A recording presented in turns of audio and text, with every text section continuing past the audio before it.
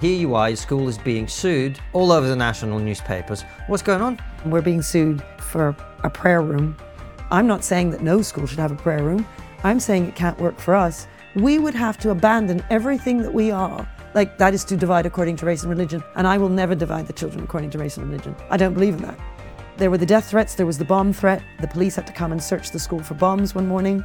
I don't understand it. We've all lost our minds. Yes. I mean, we've lost our minds.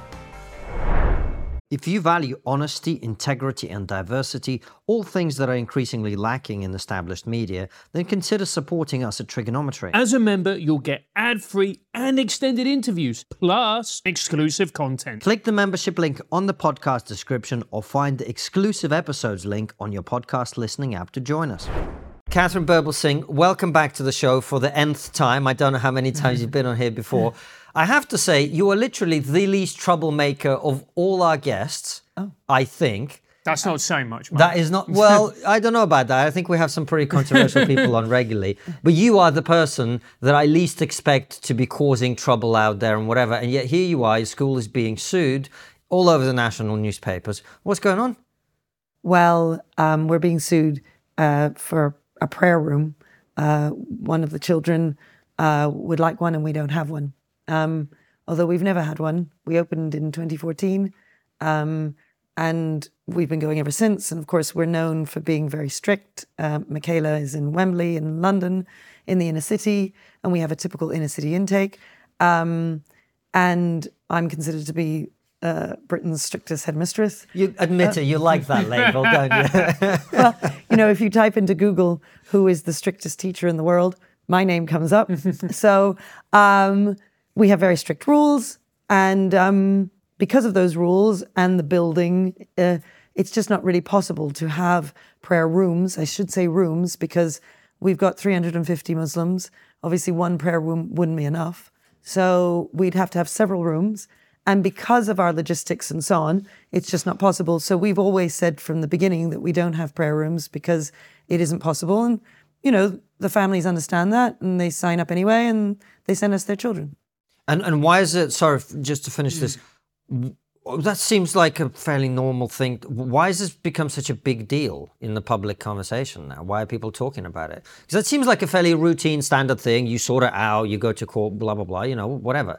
But it's become a big talking point in the kind of broader culture. Why do you think that is? Well, because we're going to court. People feel that it's wrong for a child to take the school to court for this reason. I suppose people feel that schools ought to be allowed to be secular places. And we are very much a secular school. We are also a very multicultural school, multi-faith, multi-race, multi-everything. And we are asking all the various different groups in the school to make sacrifices for the betterment of the whole. So Isn't this what this is really about, Katharine? This is kind of why I was asking you the question, because you're someone who, because of your own background and because of the background of the kids that you've got under your leadership, essentially, at your school, you understand that in order for different races and different groups to work together, they all have to subscribe to a bigger thing that's above everybody and that's one. And you're against the idea of dividing people by skin color, religion, etc. That's right. And you know that the society we live in doesn't seem to want that to be the case. That's and right. Isn't that really why we are sitting here talking about this? Well, possibly. I mean, there is the court case. So, you know, and that obviously people, you know, there's some people who would very much want us to win it and some people who want us to lose it. When I say the different groups, so yes, you're right, that in many schools, you'll find that there's the LGBT group or there's the Black Caribbean group or there's the Hindu group and so on. And we don't do that. We consider all our children to be British, and I think often ethnic minorities are denied the opportunity to call themselves British by both the right and the left politically. The left, because they insist that actually ethnic minorities are from somewhere else, you know, when actually we're all British and we should all be able to call ourselves British. So we sing God Save the King and I vow to thee my country, and, you know, we stand for the headmistress, and we're very traditional in our approach. And So it isn't just that we don't have prayer rooms, because people then say to me, oh, well, you don't like Islam. No, that's not the case. We're trying to make everything work for everyone. So we have Macbeth as one of our GCSE texts. It has witches in it. The Jehovah Witnesses don't like that. It's against their religion. But they put up with it because, well, that's what we've got. Some of the Hindus have said, oh, we don't like the fact that at lunch the eggs touch the plates. We'd like our own plates, but that would mean separating the Hindus. So I'm not doing that. And they put up with it. All of the different groups have to make sacrifices in order for us all to get on. And one way in which this showed itself right at the beginning when we opened up in 2014, we opened as a normal school with meat in the canteen. And we do a family lunch where all the children, they sit in groups of 6. They always have a set seat. One serves the food, the other pours the water, one of them cleans up afterwards. It's a lovely, I always call it the beating heart of the school. It's wonderful. And we do this with the understanding of we're socializing the children. It's one of the things we do at Michaela. And so people sort of say, well, it's their free time. They can do what they want at lunch. Well, we don't believe in that. We believe that all of the time that they're in school, we're doing something with them, actually. And so this family lunch, there are different children on the tables eating the food. Some are Muslim, some are Hindu, some are black, some are white, and so on. When we first started, we asked the children, well, what do you eat? And some said, I eat meat but no pork because I'm a Muslim. I eat meat but no beef because I'm a Hindu, and so on.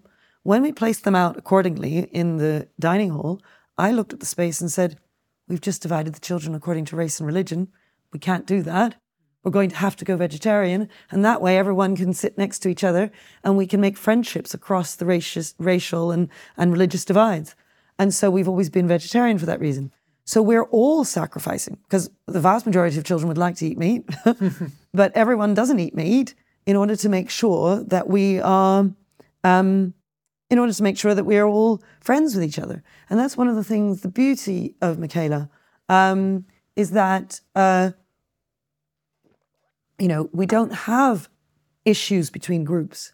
You might visit some other inner city schools, you will find fights happening between the racial groups, between the religious groups.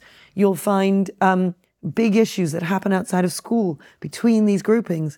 Whereas at Michaela, they are friends across those divides. And that is because we are socializing them in that way all the time. And what is quite sad is that, and this is for both the right and the left politically, the left feel that actually we should just be always celebrating diversity and that there's nothing to unify us at all. And while obviously I'm all for some diversity, we eat different foods, we might go to churches and mosques and temples and so on, and that's fine. But we also need to find things that unite us. And the cohesion of a community in a school, for me, is really important. Now, obviously, if you're in a school where things are a lot more relaxed and, children do what they like at lunchtime and they roam around the corridors and they can go in and out of classrooms, then clearly you might want to have a prayer room, and that's fine. I'm not saying that no school should have a prayer room. I'm saying it can't work for us, given the nature of our family lunch, given the nature of our corridors. We walk in silence in the corridors. The children are not allowed to roam freely. They all go outside together. So, and then when they're outside, we are making sure that everyone is mixing. If there's a child being left out, we're bringing him back into the fold, which is why bullying is at an absolute minimum. And if we were to find something, we would stamp it out immediately. And that's why our children are so happy and why it's such a lovely place to be. And that for me, is the beautiful thing about Michaela. I mean, Michaela, sure, last 2 years we've had the highest progress rate, meaning that we've been the top school in terms of in the whole country of the 4,000 odd secondary schools there are in the whole country. We, from year 7 right through to year 11, when they take the GCSEs, the last 2 years, they have made the most progress at our school in comparison to anywhere else. And so people say, oh, the results. And I've always said, the thing I'm most happy about, most proud of, is not the results. It's who our children are and who they are amongst each other. And so the left want to just celebrate this whole diversity thing and let's separate everybody into groups. And how do you identify and which group do you belong to, which I think is the wrong way to go. And then you've got the right. I just read this article actually where someone arguing from the right against us, saying that we're having to do peacekeeping amongst all these groups who hate each other. That just isn't true. You know, as adults with children, whether you're parents or teachers, it's our role to help to socialize them to be good citizens and good people. That's what we should be doing. And that's what we are doing at Michaela. We're not keeping the peace between groups that hate each other. And you're teaching kids not to hate each other and to be friends with each other. That's what you're doing. And we're teaching. So this guy who was writing was saying, you know, we don't want multiculturalism. You know, forget multiculturalism. Now, if multiculturalism is division, which often it is, you know, so I understand why people on the right will say that of some multicultural situations. I get that. But if we can make it so that we understand each other and we all understand this idea of sacrificing for the whole, and that everyone sacrifices, whatever it may be, why is this a bad thing? What I don't understand on the right is that they just go on, multiculturalism's failed, it's failed, it's failed. Well, what are you going to do? Get all of us out of the country? I mean, is that what you're doing? I mean, I don't understand what your solution is. My solution is that with children, we teach them how to be kind to each other. Because even when you have a group of white children, they'll pick on the smaller one. They'll pick on the one with the ginger hair. They'll pick on the one, like, that's always the case. The fact is, children need to be taught how to get on with each other and how to like each other. And obviously you do that in the confines of what you know, as the head, we are very strict. So our very strict rules prevent wandering around classrooms and corridors and so on. Our ethos is such that prayer rooms simply wouldn't work. The building is also extremely restrictive. You can't, when we do our family lunch, I can't dismiss all of the Muslim children upstairs to pray and all of the non-Muslim children outside. Like, that is to divide according to race and religion. And I will never divide the children according to race and religion. I don't believe in that. So that's why we're fighting this. Now, and the other thing that this guy said in this article that so annoyed me was that he was saying, well, it's obviously failed at Michaela. Multiculturalism obviously fails. Like, no, it hasn't failed. We've been going for 10 years. Yes, there is one family that's doing this, but on the other night, we had a Year 11 parents' evening, packed, 100% attendance, all of them there, a massive hall filled with everyone. It was the day that I was on the cover of the Evening Standard. The parents actually had, some of them had copies of it and they were in their bags and so on. Not one of them said anything about the issues that have been going on in the press, about the school, about the court case, about any of it. Not one of them. We talked about GCSEs, we talked about working hard, we talked about how we support our kids at home. My teachers were telling me how parents were hugging them and thanking them for all of their hard work. And this is 50% Muslim population in the room, you know. Like, so this idea that it's impossible for Muslims to get on with other people who are not Muslim, it's a nonsense, you know. The fact is that our children and our families have got on for many years and everything's gone well. So to just take this one situation and say, well, there you go, it's failed. It hasn't failed. In fact, we succeed every single day, not just in terms of the results, but in terms of the people who they are. And so I criticize the right for saying that. And then I criticize the left, who then say to me, well, unless you provide all these prayer rooms and abolish your ethos, and we'd have to move the bags and the coats out of the rooms. We'd have to move all the furniture, and the kids would have to be doing it daily. We would have total chaos, in my view. In some people's view, it would be fine. It'd be more of a normal school, but it wouldn't be our strict school. We wouldn't have 800 visitors coming to the school anymore every year, because we do. We have 800 visitors coming to look, to say, wow, this is such an amazing place. We would have to abandon everything that we are in order to provide these prayer rooms. Now, I think it's wrong to expect us to do that. I think that, obviously, look, we're a very different school. At the beginning, when families come to find out about us, I tell them. I don't just tell them about the lack of prayer room. I tell them that we have silent corridors. I tell them that the kids have family lunch. I tell them they all go outside and they play in this way and so on. I explain all the differences that make us different from other schools. Because as I always say to them, look, when you go to a shop and you buy a Kit Kat, you want to get home and find a Kit Kat in your bag. You don't want to find a Mars bar. So I'm going to tell you everything that you might not like about the school, and then it's up to you, right? And if you decide to come on board, well, you need to come on board with everything that we are, Now, and to me, Katharine, that seems absolutely fair enough. And for everybody listening, they can have a drink because I'm going to say the words, I used to be a teacher. I get it. I get it. I get everything. I really support what you do. I always thought that that is the most effective way to run a school. The more structure that you have, particularly for kids who lack structure outside of the educational establishment, they crave it and they need it. And it sounds and it looks like the school is a roaring success. At what point did you notice that you actually had a problem here? Okay, that's very good question. So, never had a prayer. Do you remember the Canadian trucker protest in 2022 where thousands of Canadians came out to protest COVID restrictions and vaccine mandates? Now, these protests lasted for weeks and the people out on the streets needed money, as any grassroots protest would. So people set up online crowdfunding campaigns which raised millions of dollars. It was incredible.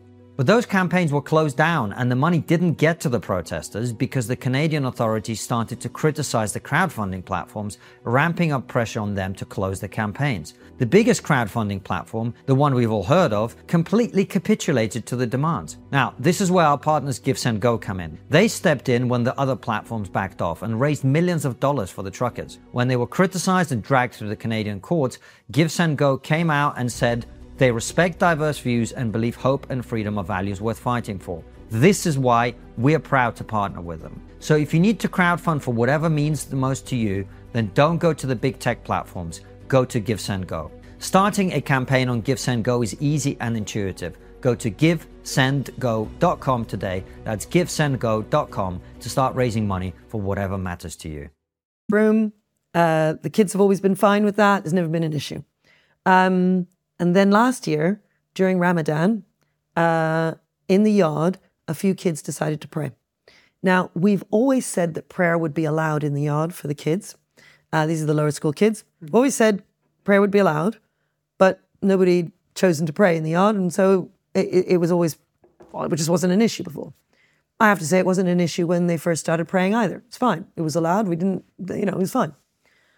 But then there was an incident where some children were badly behaved around the prayer, and a petition started up online. Now, the children apparently were not involved in this. I'm assuming people from outside were. People could see through the gates, what's going on outside. And of course, if the children are praying in the yard, then, well, why don't they have a prayer room? So there was this petition that started up demanding a prayer room. Thousands of people signed it. Now, none of this got into the main press at the time. And we were very grateful. We had a media ban on this, actually, for all this time since those events until now. When you say we, the judge banned this from being discussed. Yes. Just to be clear, so people don't think the strictest headmistress in the world has banned the media. No. We'd gone to court and managed to get a media ban, which was then lifted last week in court, which is why suddenly we've been thrown into the press. I was desperate for it to remain because some people who criticize me say, oh, well, she obviously just wants to be in the news. No. We were arguing to keep that ban. Now, we were very lucky when this happened because we didn't end up in the media and it only stayed online. But even when I say online, on social media, a few blogs were written. There were some videos made on TikTok and that kind of thing. Now, because of this petition and because of the furore that happened online, we then started getting death threats and all kinds of abuse. One of my teachers, black teacher, got horribly racially abused, being called the N-word, the C-word, compared to a monkey, all kinds of horrible, horrible things. And I'm talking 15 to 20, comments. It's not just one thing. There were the death threats. There was the bomb threat. The police had to come and search the school for bombs one morning. Both that teacher of mine and me, we had to take lifts into school and so on because we were frightened to travel. Mm-hmm. One of my teachers had an attempted break-in at her flat. One of my teachers had a brick thrown through her window. We had bottles thrown into the yard. There was loads of intimidation and aggression. That was all coming from the outside. We had to hire security.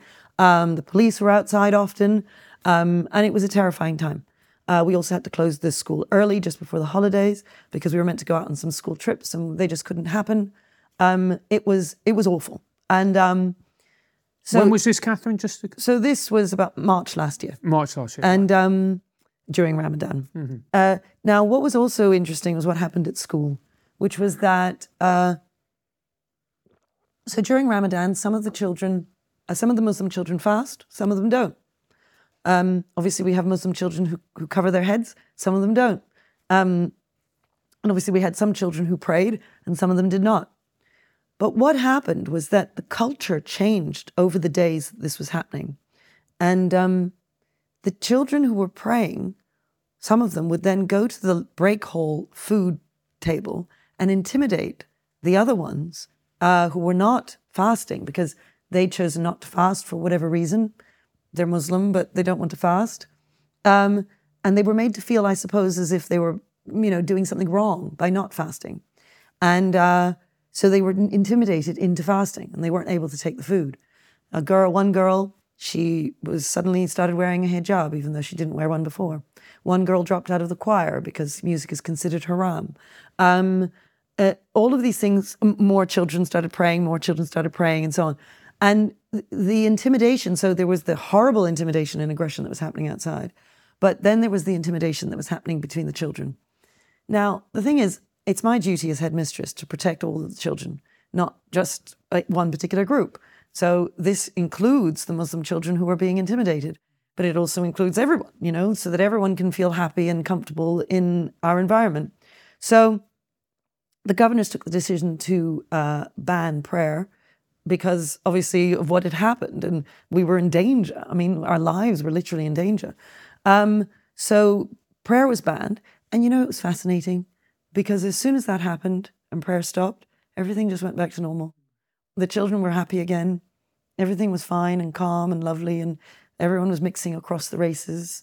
It was just, that incident, that time, totally transformed the school into something that wasn't very nice. And so, we're fighting for, the right to be able to run the school as we see fit, really. Which is, of course, and I'm fully in agreement that you should be able to do that. When did you know that there was a court case looming? Well, I suppose it was soon after the time in March that we knew that was happening. Now, of course, all of that, it takes ages before you actually get to court. And then there was this media ban, so nobody was writing about us. I think a couple of articles appeared in the last year in the papers, but they just talked generally about a school somewhere in Britain, So it wasn't us. And then on Tuesday last week, we had the case in the courts, and I was there. And our barrister was arguing to keep the ban because of the death threats and so on. But I mean, the judge has a hard job. He's trying to weigh up our interests against the interests of the public. And he was saying, well, this is of the interest, it's in the interest of the public to read about this. Various members of the press stood up and made their case for why they thought it should be made public. Our barrister made the case for why it would be dangerous for us. The judge in the end decided that the family should not be named and that the teachers should not be named, but that I and the school should be named. Now, I mean, ultimately, if you name the school, you name me. So I get it. And so he threw us into the limelight, and I have been defending our decision to ban prayer because obviously if we don't, well, you can imagine, we lose the narrative and nobody really understands why we've done what we've done. So I've been out just explaining that on some of the news outlets and so on. And that must be really quite stressful because when you look at the situation, you're talking about banning prayer. That would significantly rile a certain percentage of the Muslim community. Have you ever felt worried about your own particular safety now that you've been thrust into the limelight? Yeah. So it was very bad last year. This year, we've had one, I think, to the school threat, although my PA was saying, "Oh, Katharine, I just haven't been sending you stuff, so I don't know what there is." And then also online, there are things that get said. And so, yes, when I'm on the tube and so on, I'm looking around me. I am worried. I do have to be careful because it only takes one crazy person, and that's it. So it's that is a worry. I also understand that it is. I certainly understand now since when the judge was saying, I was so angry with him when he lifted the ban, and I was thinking, how can it be that our lives are at stake here and that you're lifting this ban? But having seen the amount of public interest that there's been since, I sort of think, well, maybe he was right. He's making a judgment without the emotion tied up in it, which I'm obviously feeling, and the fear that I feel. So you can hear my voice is gone. So it has been a very stressful time. But I mean, it has been the case, and you guys have known me, since a long time ago. I've always had to fight for the school. Mm-hmm. People have been fighting us ever since from before we established. It took us 3.5 years to establish because so many detractors were stopping us from opening the school. People have protested outside before, trying to stop us from having the kids when we first started, claiming that the kids were in danger in the building and all sorts of nonsense, with placards insulting me and shouting abuse at me and so on. Before we opened, we would have parent evenings where we'd be telling people about this new school, and people would bus people in from out of London. I mean, this is the things that were so crazy. And so we tried to open the school originally in Brixton, and we had an event at a pub, and I was handing out all these flyers to all these black mums at the market and down, the various mosques and churches and so on. And they all came, and there were all these white people who were standing outside with placards, calling me a Tory teacher and shouting abuse at me. We had to hire bouncers for the possible violence that might ensue from this whole thing. And so these are the left who supposedly care about ethnic minorities, having a great education. Here we are trying to provide an excellent education, and they are campaigning against, now I say the left, this is the extreme left, obviously. Yeah. There's lots of very sensible people on the left. There was one event that we had where one woman, because I had spoken at the Conservative Party conference in 2010, which is what threw me in the limelight in the first place. And I'm not a Conservative, I'm not a member of the Conservative Party. I do call myself a small C Conservative, but I would argue that many of the big C Conservatives are not small C Conservatives. Yep. But when I spoke at that Conservative Party conference, this made people very angry. And I would argue that has to do with being an ethnic minority woman, that you're not allowed to have views that are conservative. You have to vote on the left, you have to think on the left, and if you don't, people get very, very angry about it. And I remember one woman at one of our events, she stood up, because often they would stand up and shout when we were trying to talk to the parents in order to drown us out so the parents wouldn't be able to hear what we were saying. She stood up and said, "You betrayed us when you went to speak at the Conservative Party conference." And I thought, but I don't even know who you are. What do you mean I betrayed you? But I think what she meant was, you as who you are, you're an ethnic minority woman. You are meant to be with us on this, fighting the evil conservatives. And then you went to their conference and you dared speak there, So, and I did dare speak there because I think for myself, I don't agree with the Conservatives on everything, obviously. Sometimes, I don't know, Keir Starmer says something I agree with. I absolutely hate what Rishi Sunak is saying about the British advanced standard and getting rid of A-levels and so on. I mean, I'm completely against that. And I've written about it. I mean, the fact is, if you think for yourself, then you might agree with something the Labour Party says. You might agree with something the Conservative Party says. I am a small C Conservative. What does that mean? And these are values that we give the kids at the school, which I think really make us what we are.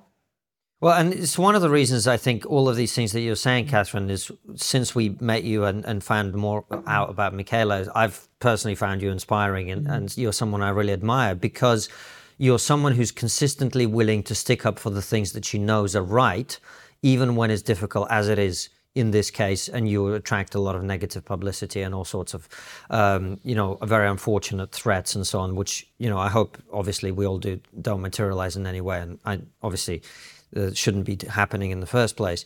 But I think, as you say, the reason the story has attracted as much of public commentary is it sort of feels a little bit like a test case for all the things that you alluded to earlier for both left and right, because the right has now gone into a kind of reactionary position to some extent, where it's like multiculturalism has failed, which it has. We should acknowledge this, right? The idea that we should divide people according to the very issues that you just talked about, the white person standing up and going, "You betrayed us." That's not a multiracial society like ours cannot be made to work. I agree. And so we all understand the frustrations people feel. However, the answer to that has to be to advocate on a national level what you've instituted at Michaela, which is, look, I don't care if you're Muslim, I don't care if you're Hindu, I don't care if you're black, brown, white, whatever. We're all here under one roof and we're all going to pull in the same direction and work together because we're all Michaela students, or because we're all British, or because we're all American, or whatever that label is. And everyone has to sacrifice, and it can't just be me, my group over everyone else, right? That's it in a nutshell. That's it in a nutshell. And so that's kind of where I think the right is It's not the right. It's some people on the right. Well, some people true. on the right. But the thing is, one of the things, look, I do think for myself. So I come on a show where I know there are going to be lots of right-wing people talking, and I say, you know what, there is such a thing as racism, because I think there is. Yeah. And when I'm saying, look, I think ethnic minorities like me, there's a reason why Suella Braverman and Priti Patel and Kemi Badenoch get the hatred that they get. It's intense. And it's so intense because they're women of colour who say the things that they say, and they're not allowed to say them. They're not allowed to be on the right. And I'm not saying that I agree with everything they say. I am not part of the Conservative Party. But the fact is that we should be able to think for ourselves. Well, obviously. And ethnic minorities are not allowed to. Yeah. And there's a real problem with that. Well, actually, no one is allowed to anymore. This was where I was going, because possibly. I think... So with the right, there is that overreaction where, yes, multiculturalism hasn't worked, but the solution is to create a multi-ethnic society that works. Indeed. Because we are a multi-ethnic society. You're not going to get away from that. Well, that's it. What are they going to do? Put me on a boat and send me to Jamaica? Exactly. I mean, this is ridiculous. Quite. But the left also has an issue with what you are doing for the precise reasons that they oppose the very thing that you cherish, which is everybody coming together and working together. They want to being split, British. And being British. They want to split everybody apart and say, you're this group, you're that group. We can look at your skin color and say, these are the opinions you should have, and this is your level of oppression, and blah, blah, blah. That's right. That's why it seems to me this case has got the attention that it's got, because you're standing up for a very important principle against, frankly, what some people might interpret as the expression of an intolerant minority view, of which there are different versions from all sides. Yeah, although I wouldn't say that it's so minority these days. I mean, what I mean is people don't sort of realize it, just everyone sort of thinks in that divisive way. Yeah. So I would say in 1995, we had far better race relations than we do now. Because everybody now just sees colour, because that's all anybody ever talks about. Yes. So I have people who say to me, would you like to join our board? Because we really need a diverse board. Do you slap them? Because you should. Well, and I think to myself, do you know all that I've achieved? Do you know anything about me? I don't understand how you look at me and all you see is brown skin. That's all you see, I don't understand that. And the thing is, because I say because, look, for some people, I see some of the comments on there about, when I'm trying to defend us, and some of the comments against Muslims or Muslim children. Mm-hmm. And I just think, this is all wrong. So I'm not just saying racism comes from the left, it also comes from the right. And some of the comments that I see, I just think, no. Look, I'm the one being taken to court, right? You can't talk like this, Now,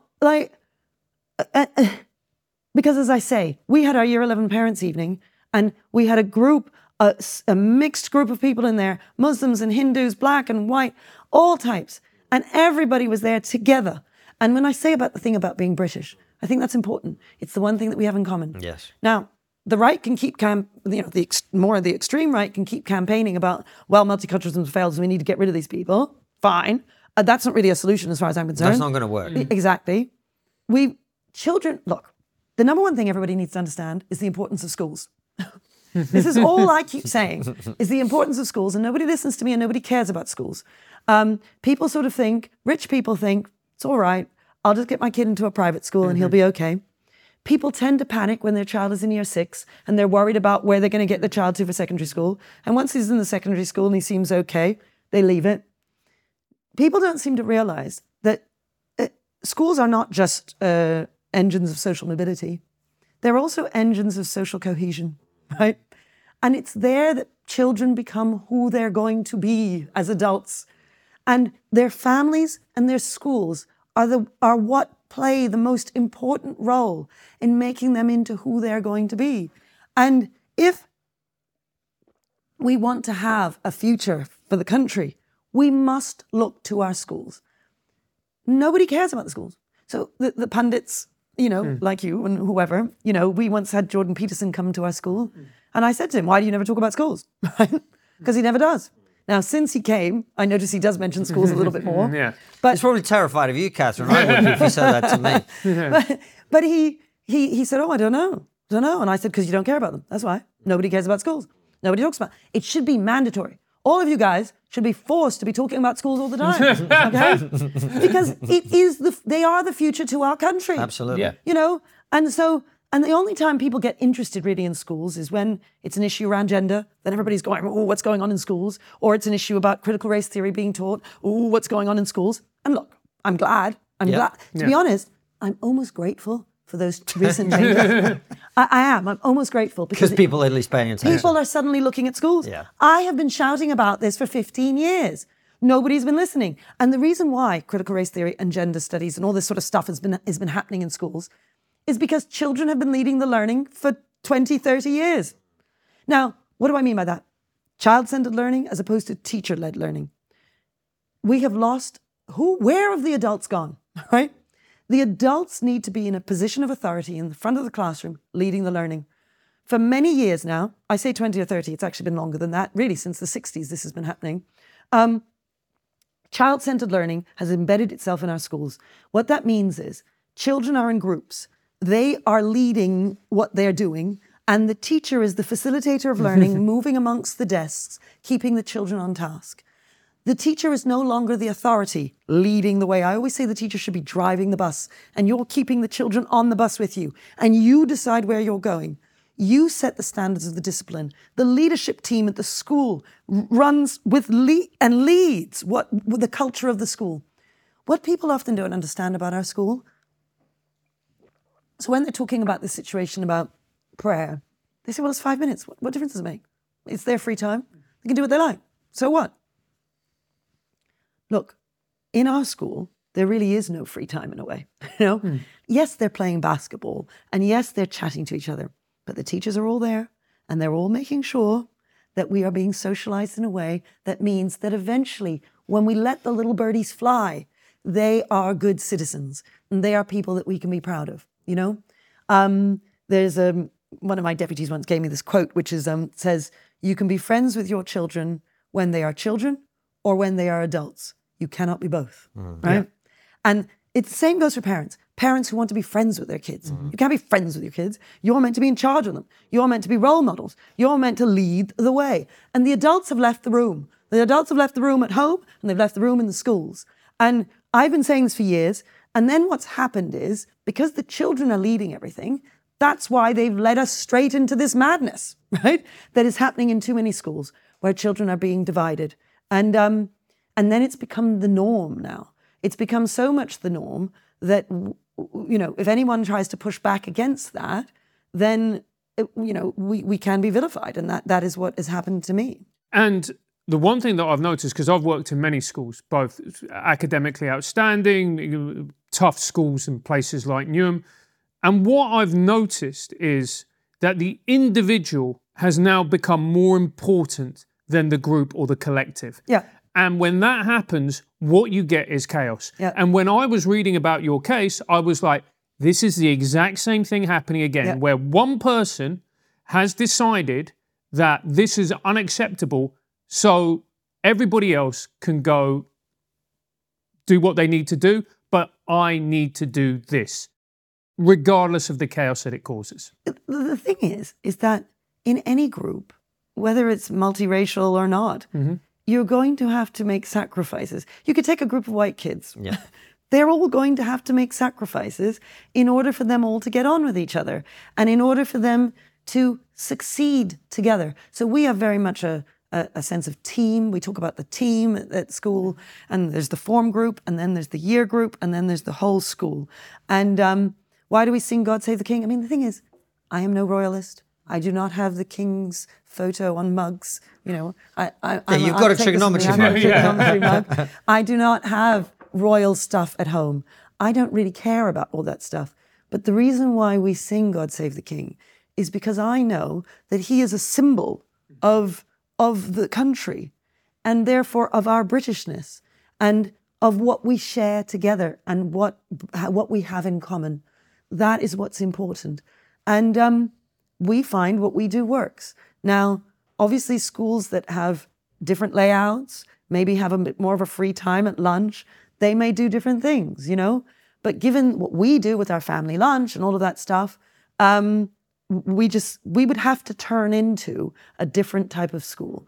And then you need to think, well, is it reasonable to ask a school to give up its whole ethos, to totally transform in order for us to have prayer rooms? Is that a reasonable thing? And I don't think it is, you know? Katharine, and is this really...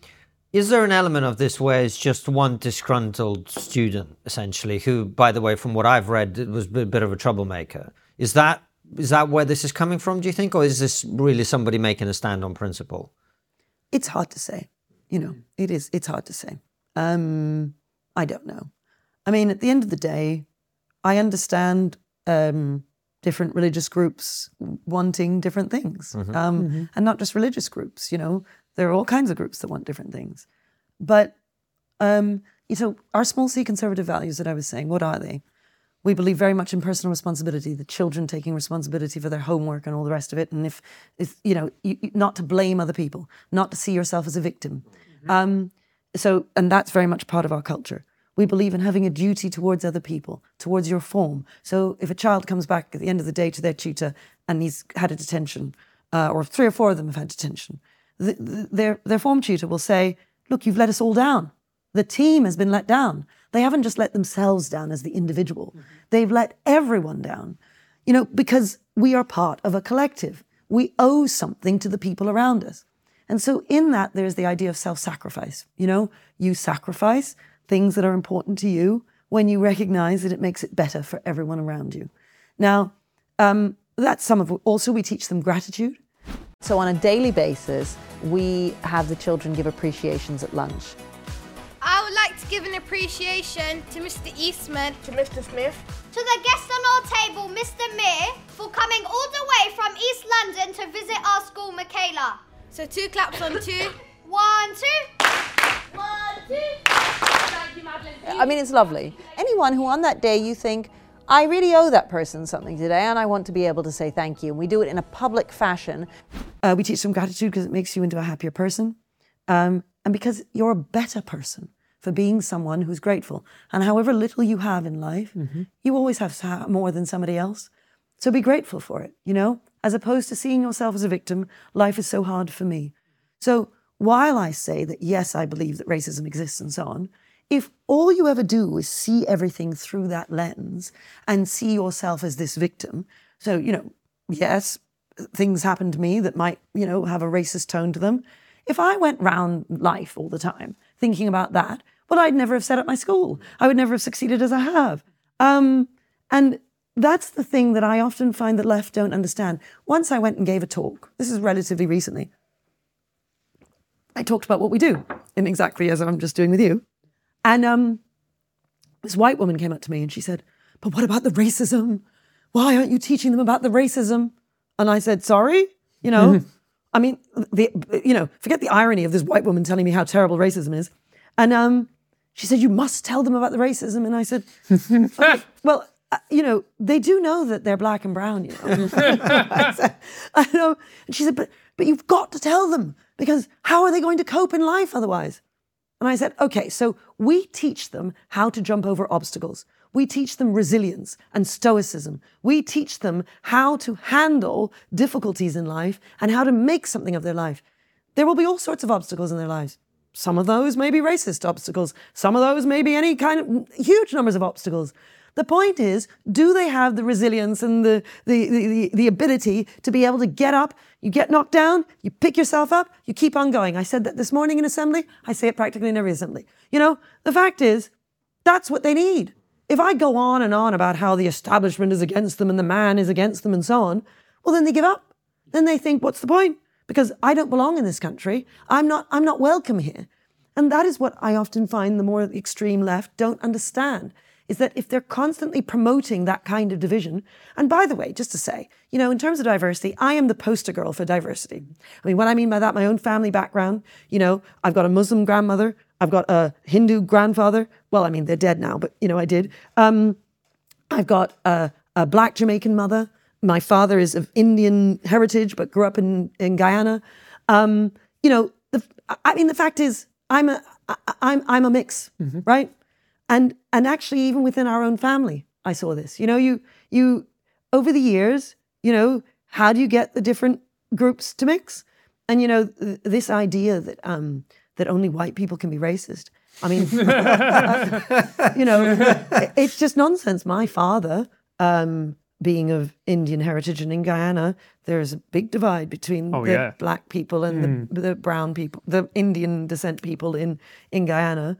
And when my father married my mother, his family, they stopped talking to him. I mean, now over the years that changed and so on, but it was a scandalous thing that he did, and so the fact is, race and religion are difficult things to talk about and to deal with, and children are so influenced by what they experience as children. So that is why our jobs around socialization with children, helping them to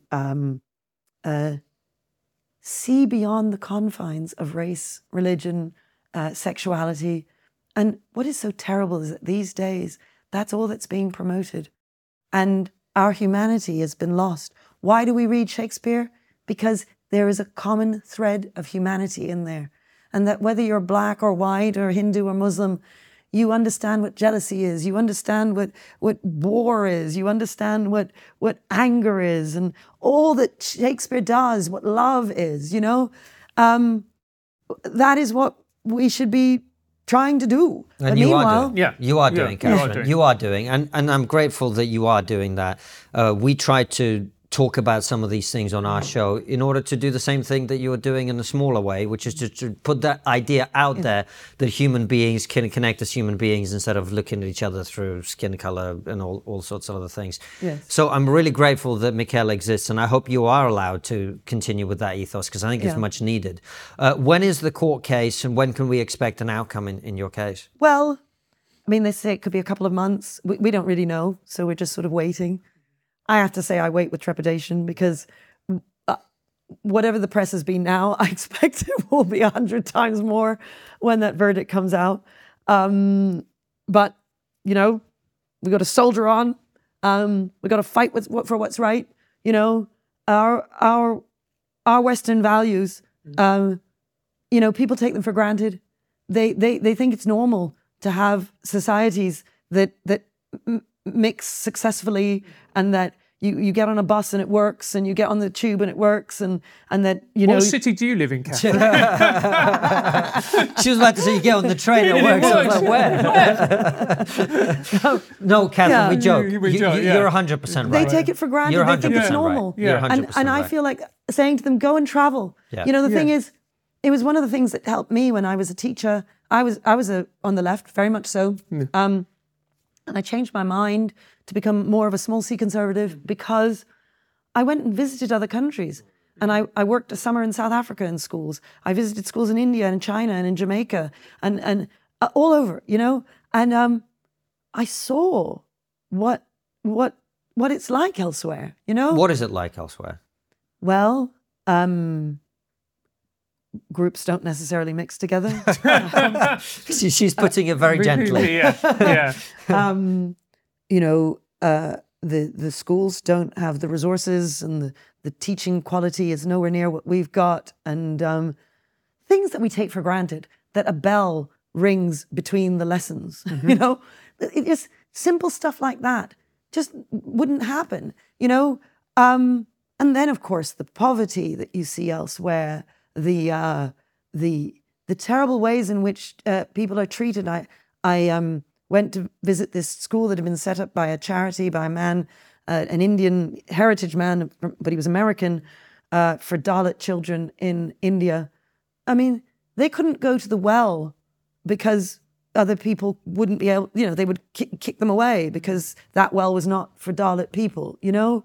Like, it was racism on a level that, you know, that we are totally unfamiliar with. We don't know what it's like. And I mean, I always say that Britain is such a brilliant place to live in terms of race, you know. In terms of Europe, my goodness, I mean, you want racism, you go and find other parts of Europe. Forget about India and China. I mean, in China, oh my goodness, I mean, racism is off the charts, you know. But just in Europe, other places in Europe, the kind of racism that you'll find. In Britain, we're wonderful. We're a wonderful country, I think. You know, I remember watching this movie with Denzel Washington called Book of Eli. And it's this post-apocalyptic world in which, you know, most of the things we now take for granted don't exist. It's kind of a Mad Max. There's nothing works. You have to scrounge for it. And there's a young girl who asked him what it was like before the apocalypse happened. And he said, oh, people used to just take everything for granted. And the stuff that we now kill each other for, they used to throw in the bin. Yes. And that's kind of how I think about Britain and, you know, Western countries mostly, and the rest of the world. Yes. People in the West just so fundamentally don't appreciate what we have here. That's right. And they've got to go and see it with their own eyes, otherwise they never will. That's right. You're Well, right. you know, it's funny you mentioned Denzel Washington, because I did my assembly this morning partly on him. And, you know, he gives this great speech about how you've got to keep working. You fall down 7 times, you get up 8, he says. And he says that ease is a greater threat to success than hardship. And I was saying to the kids, you got to push through the pain. You know, you got to push yourselves till you feel it's hard, right? Because if it isn't hard, if it's easy, then you're not really making a success of anything. It's got to be difficult, you know? And Denzel Washington has done more than 64 films, and he's 69 years old, and he's worth more than $280 million. I know this because I did my assembly this morning on it. And I was saying, look at this man. He's so successful. He gives his little speech, and at the end he says, see you at work.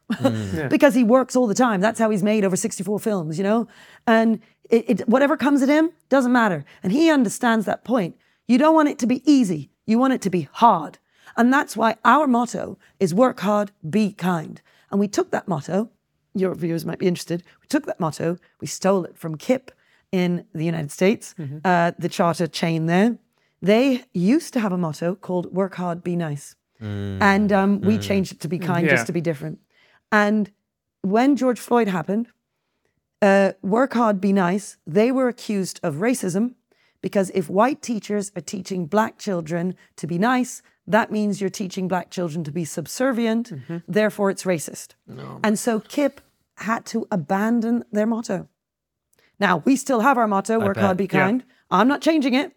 You know, like, what is this insanity? Why can't a white teacher teach a black child to be nice? Lend him a pen, open the door, you know, be kind to your friends. I don't understand it. We've all lost our minds. Yes. I mean, we've lost our minds. And there's something very important worth saying here, because within education, there are some people within it who see you as a controversial figure, but there are a lot of teachers, believe me, who I've spoken to, who've reached out to me, who's people that I have also worked under, who see you as a guiding light and someone pushing back against this nonsense, not because you're interested in becoming a public figure, but because you care about the kids. And that's what it always comes down with you, Katharine, which is why it's always a pleasure to have you on the show. It's always a pleasure to talk to you about education. Thank you so much for coming on. And the final question, as always, is what's the one thing that we're not talking about that we really should be? Schools! Beautiful. And of course, it's not the final question because we have questions from our supporters on Locals where we're going to head over in a second and ask them, and they all go behind a paywall on Locals so they can see that. Thanks for watching. Head on over to Locals for the rest of this conversation. The best thing you can do for your children, and I say this to absolutely everyone,